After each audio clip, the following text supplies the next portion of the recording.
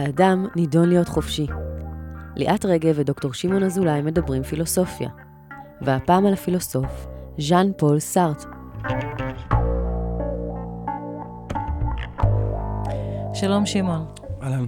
צריך לומר על סארטר שכשהוא אומר האדם נידון להיות חופשי, הוא נאה דורש נאה מקיים, נכון? בהחלט. איך זה בא לידי ביטוי בחיים שלו? טוב, הוא היה טיפוס שסירב לקבל תכתיבים מכל סוג. כן, הוא לא היה קונפורמיסט כמעט בשום דבר. הוא לא אהב את האקדמיה בגלל זה, את האוניברסיטאות. הוא סירב לקבל פרס נובל.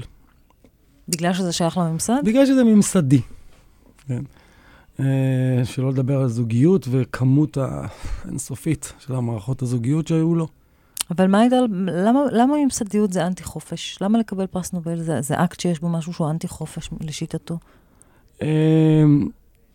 אני חושב שכאן צריך להבדיל בין האמירה הכללית של האדם נידון להיות חופשי, שהיא אמירה מטאפיזית במובן מסוים, לבין האנטי-ממסדיות המוגזמת קצת של סארטר. כן? כשאנחנו מקבלים ממסד מסוים, מערכת חוקים שנמצאת מחוץ לנו, היא בהכרח קצת מגבילה את החופש. זאת תחושה אמיתית שכל מי שנמצא בתחום מסוים מכיר אותה. נכון, אבל אם סארטר מקבל פרס נובל על היצירה שלו באה ממקום חופשי לגמרי. היא באה מאותו מקום חופשי בסיסי שהוא מאמין בו, שהוא פועל מתוכו. אני עניין להגן פה על סארטר, כן? אגב, יש כאלה שאומרים שהוא באיזשהו שלב הצטער על הדבר הזה. על זה שהוא לא... אתה יודע, בוא נעזור רגע את הפרס נובל. בוא נדבר על העניין הזה שנדון להיות חופשי. למה הוא מתכוון? בדיוק. אני חושב שפה הסיפור החשוב. סארטר שייך למסורת פילוסופית מאוד משפיעה, אחת המסורות הפילוסופיות הכי משפיעות בהיסטוריה לטעמי, שזה מה שנקרא הזרם האקזיסטנציאליסטי. כן? שהרעיון הקיומי. הרעיון שלהם, אפשר לשייך לזרם הזה את אלבר קאמי, את מרטין היידגר, את קירקגארד, ניטשה, במובנים מסוימים. והרעיון של הזרם הזה היה, ופה דקארט קצת מהדהד מאחור, אין לנו שום מערכת חוקים, שום מערכת ערכים, שום מושגים שהם קודמים לפרט. הפרט בפרטיותו הגדולה ביותר הוא זה שיקבע כיצד יתנהלו חייו. כולל מוסר? כולל מוסר. כולל מוסר? כולל מוסר. כלומר, אם פרט בוחר... העמדה פה היא קיצונית. כלומר, אם פרט בוחר לרצוח, או אם פרט בוחר לפגוע, או אם פרט בוחר לשדוד, זה לגיטימי? התשובה היא כן. כמה זה נשמע פרדוקסלי, כמה זה נשמע נורא. הדבר הזה הוביל את סארטר אחרי מלחמת העולם השנייה, שאנחנו יודעים מה קרה מלחמת העולם השנייה, נמתחה ביקורת עצומה על האקזיסטנציאליזם. כי באמת, אם אנחנו מסוגלים להגיע למחוזות האלה. ואז סארטר כותב את אחד הספרונים, המאמרים המפורסמים ביותר שלו, אם לא המפורסם שבהם, שנקרא אקזיסטנציאליזם והומניזם. שם הוא מנסה איכשהו להגן על הדבר הזה. כלומר, בעצם מה שאמרו שגם מה שהנאצים עשו היה לגיטימי. במובן מסוים... אז בואו תדגיש את המובן הזה, כי זה חשוב. אני אגיד מה הסיפור כאן. הסיפור הוא שבדרך כלל כשאני רוצה לומר למישהו שהוא עשה משהו לא בסדר, אני אומר לו, יש איזה עיקרון משותף על שנינו. לא תגנוב, לא תרצח, וכן הלאה. ואתה מעלת בדבר הזה. הוויכוח הוא ויכוח עובדתי, האם עשית את זה או לא. אין לנו ויכוח על הערך. אבל מה שהוא מנסה להגיד זה שאין מערכת כזאת שהיא משותפת לשנינו. בדיוק. ואסור לי לשפוט את השני. הוא בא ואומר, יש כן אפשרות לשפוט. השיפוט היחידי זה עד כמה היית אותנטי ביחס לעצמך. העיקרון שמדברים עליהם כל הקבוצת ההוגים הזו, זה שפעולה אנושית היא צריכה להיות אותנטית, צריכה לנבוע ממך. נחשוב על דוגמה ממש פשוטה, כן? במשך הרבה מאוד שנים ניסויים, היו תפיסה של צריך לארגן את הדבר הזה. יש איזו מין החלטה, שידוך וכן הלאה, מה ראוי, מה לא ראוי. היום, כל מי שמתחתן, מתחתן בגלל שהוא מאוד אוהב את הבן זוג שלו, רוצה אותו, זה ספונטני, זה נובע ממנו. מבחירה.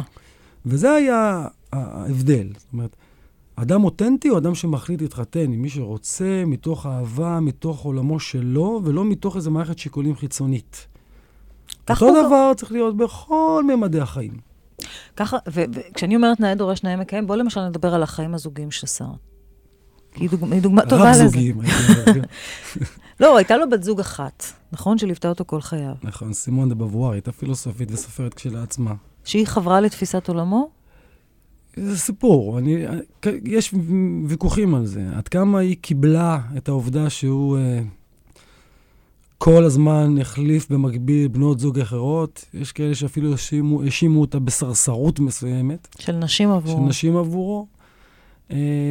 ויש כאלה שאמרו שהיא הייתה אותנטית בדיוק כמוהו וקיבלה את האנטי-בורגנות הזו, כי שניהם די סלדו מבורגנות. אני מכיר כאלה שאומרים יכול להיות שהיא לא באמת קיבלה את זה, שהיא לא הרגישה טוב עם זה. כאישה שלו.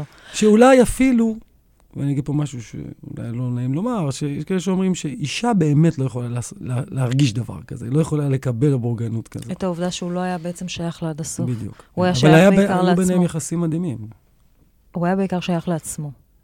כן, כן. הוא היה שייך לאותנטיות שלו במרכאות, אבל הוא הטיף לזה לא רק לגבי אורח חייו, בכלל, הוא חשב שזאת תפיסה פילוסופית, שהרעיון של האדם נידון להיות חופשי אומר, גם כשאתה לא חושב שיש לך את החירות.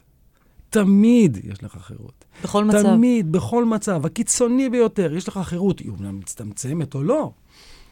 הדוגמה שלו זה גם כשאתה עומד מטר מהגרדום, מטר מהגיליוטינה, עדיין יש לך חירות איך לגשת לזה. אתה יכול לצעוק, אתה יכול לפקוט, אתה יכול לצעוק, תחי המהפכה, אתה יכול לקפוץ על התליין ולעשות להיאבק בו, אתה יכול לעשות 21,000 פעולות שמבטאות את החירות שלך. את המצב האותנטי שלך. את המצב האותנטי שלך ואת החירות שלך. את עצם הרעיון שיש לך את החירות להחליט בכל רגע נתון איך יראו חייך.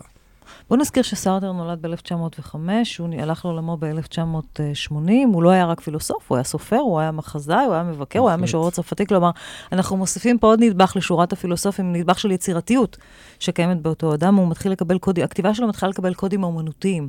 זה לא רק קודים מדעיים פילוסופיים, יש לנו פה גם סוג של אומנות שנכנסת בתוך ההגות שלו. אני רוצה להזכיר לה שהוא אמור לקבל פרס נובל בספרות. בפילוסופיה אין פרס נובל, לא שאני יודע על זה.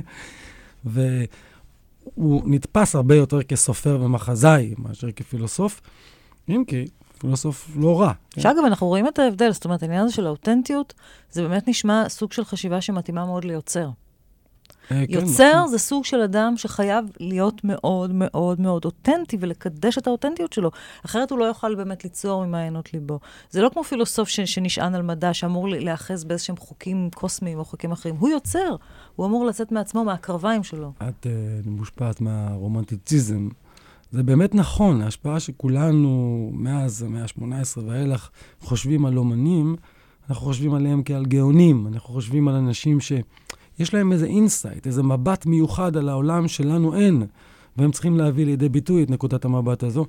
זה באמת התקופה. לפני כן לא חשבו ככה. אין ספק שהאקזיסטנציאליזם הוא חלק מהותי מתהליך ההתפתחות הזה, אבל הוא לא חשב את זה רק לגבי האומנים, הוא חשב שכל בני האדם צריכים לנהוג ככה. אתה צריך לנהוג באופן אותנטי. אמנם, מגיעות אז צרות, איך תשפוט מישהו. אבל הוא ניסה לפתור את זה, והרבה ניסו לפתור את זה, האם בהצלחה, אני לא בטוח. בואו נדבר קצת על חייו. הוא נפגע קשה מאוד בילדותו, נכון? בעינו הימנית. כן, ובאמת הפך אותו לדמות טיפה גרוטסקית מבחינת המראה שלו. הוא היה פוזל, הייתה לו איזושהי פזילה. זה לא הפריע לו הרבה בחיים. הוא בכל זאת הצליח. הוא הצליח בכל המישורים, אבל כי הוא היה אינטלקטואל גדול. היה מחזאי גדול, כמו שאמרנו, וסופר גדול. מאוד מעורב פוליטית גם, נכון? והרבה מאוד כתיבה פוליטית. צריך לזכור שסארטר הוא אחת הדמויות החשובות בצרפת במאה ה-20. ההשפעה שלו היא עצומה. בכלל, התרבות הצרפתית מייחסת לסופרים ולפילוסופים משקל הרבה הרבה יותר גדול מאשר אנחנו מכירים. הדעה שלהם היא נחשבת במרחב הציבורי, וסארטר היה כזה. צריך לזכור שבאותה תקופה צרפת נמצאת במאבק לא פשוט באלג'יריה. מאבק שמשפיע על כל המערכת הפוליטית הצרפתית בשנות ה-50.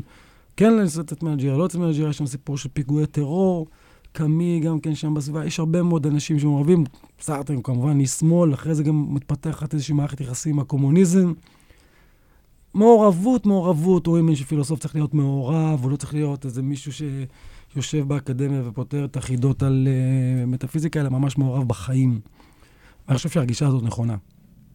אם את שואלת אותי באופן אישי. עכשיו שאתה לוקח את סארטר לחיים שלנו, את המשפט הזה, נידון להיות חופשי לחיים שלנו. איך זה? תן לנו כמה דוגמאות מחיי היום-יום. אני הייתי לוקח משהו, נקודה קצת שונה של סארטר לחיים שלנו. הקונספט שלו שמכונה הונאה עצמית. המושג הזה של הונאה עצמית. סארטר הבדיל בין שני היבטים שיש בחיים שלנו. מצד אחד, יש לנו היבט של עובדתיות.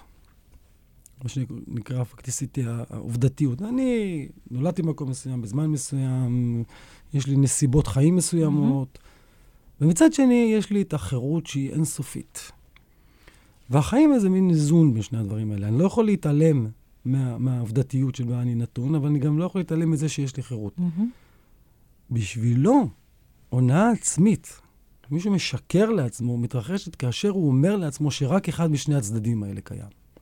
עם אדם, אתה פוגש את אדם, את באה לבית, עושה סיור בבית הכלא, ואת שואלת מישהו שם, למה אתה פה? אז הוא יתחיל להגיד, ההורים שלי לא נתנו לי, לא, החום ואהבה, ואחרי זה בשכונה גררו אותי, ובית ספר לא התייחסו אליי. הוא מתאר רק דברים עובדתיים, בלי להכניס את הפקטור של החירות שלו, הוא משקר. הוא משקר את עצמו, לא אותנו. הוא רואה בעצמו אוסף של עובדות. וסארטר היה אומר לו, היית צריך לבחור אחרת. יכולת תמיד. זה שזה היה קשה, אני יודע. אבל תמיד היה לך את החירות. מצד שני, גם זה שרואה בעצמו רק חירות הוא בעייתי. כלומר, אם שומעים אותנו עכשיו למשל אנשים שלא טוב להם במקום העבודה שלהם, או שלא טוב, אנחנו חוזרים לזה שוב ושוב, אבל זה קיים כל הזמן, שלא טוב להם בתוך מערכות זוגיות.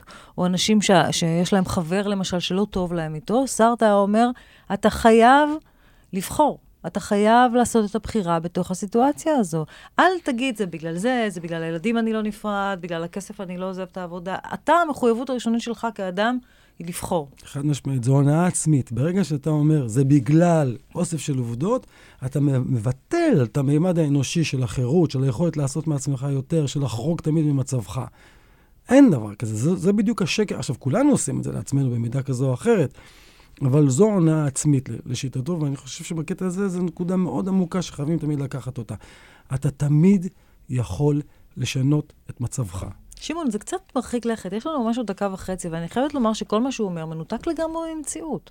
ישמעו אנשים ויגידו, זה נורא יפה שהוא יושב שם, אין לו ילדים, המחויבות שלו כמעט שואפות לאפס, והוא אומר לי עכשיו, לא טוב לך בבית, אתה תמיד יכול לקום וללכת. זה לא נכון.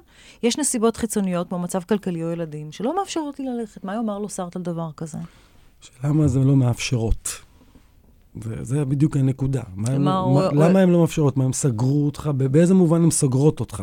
אגב, זה לא אומר שאתה לא צריך להיות מחויב. סארטר לא מטיף לחוסר מחויבות. הוא היה אדם מחויב לחברים שלו ולקרובים שלו. נניח לסימון בבואר, שהייתה קרובה לו, כן? זה לא שהוא אומר שיש סתירה בין חירות לחוסר מחויבות. לא. כן? יש מחויבות ויש חירות. הנקודה היא שתמיד אתה יכול להחליט לשנות. זה הנקודה שאנחנו צריכים לזכור, כי הרבה יותר קל להגיד, אני חלק ממערכת של כוחות, מה אני כבר יכול לעשות? אומר, לא, אתה יכול. יש לך בדיוק את המרווח, תמיד גם הנקודות הקטנות ביותר, אתה יכול להחליט לחרוג ממצבך. ושלא תחשבי, זה נשמע לך, את אומרת, זה נשמע לך כזה, זה השפיע על המאה ה-20, כל המאה ה-20, כמו שאנחנו מכירים אותה. למה? היא אקזיסטנציאליסטית למעשה. זו התופעה הפילוסופית, או העמדה הפילוסופית שהשפיעה הכי הרבה. אני למשל חושבת על מאבק הפמיניסטיות. בדיוק מהמקום הזה. המוזיקה, תחשבי על הרוק, על ביטלס, כן? זה הכל למעשה ביטוי של אקזיסטנציאליזם, של הרעיון, שבא ואומר לך, בוא'נה, לא תבניות, ולא, אתה יכול לחרוג מזה כל הזמן, תהיה אותנטי, בשבילי ההיסטוריה של הרוק זה היסטוריה של התפתחות של האותנטיות, אם את רוצה. לכן, זה לא שזה נמצא בשוליים. זאת העמדה המשפיעה ביותר שאנחנו מכירים, שהצווה את התרבות המערבית, ואם את רוצה להבין מדוע התרבות קלאסית, כמו נניח תרבות שמרניות, נמצאות במאבק עם התרבות המערבית, נמצאות על הרקע הזה, משום שהם לא אהבו את הרעיון הזה. של האותנטיות. של האותנטיות שיש לה ביטוי מיני, יש לה ביטוי תרבותי, ואם אתה בא מחברה שמרנית, זאת אומרת, לא, יש פה איזה מערכת כללית, אז אתה מבין שיש לך בעיה. עדיף שנשדך לך מאשר שתבחרי לבד. בדיוק, עדיף שנשדך לך, בדיוק. דוקטור שמעון אזולאי, תודה רבה לך. רדיו מהות החיים 24/7. גם בבית. בהוט, ביס, בסלקום ובאפליקציה.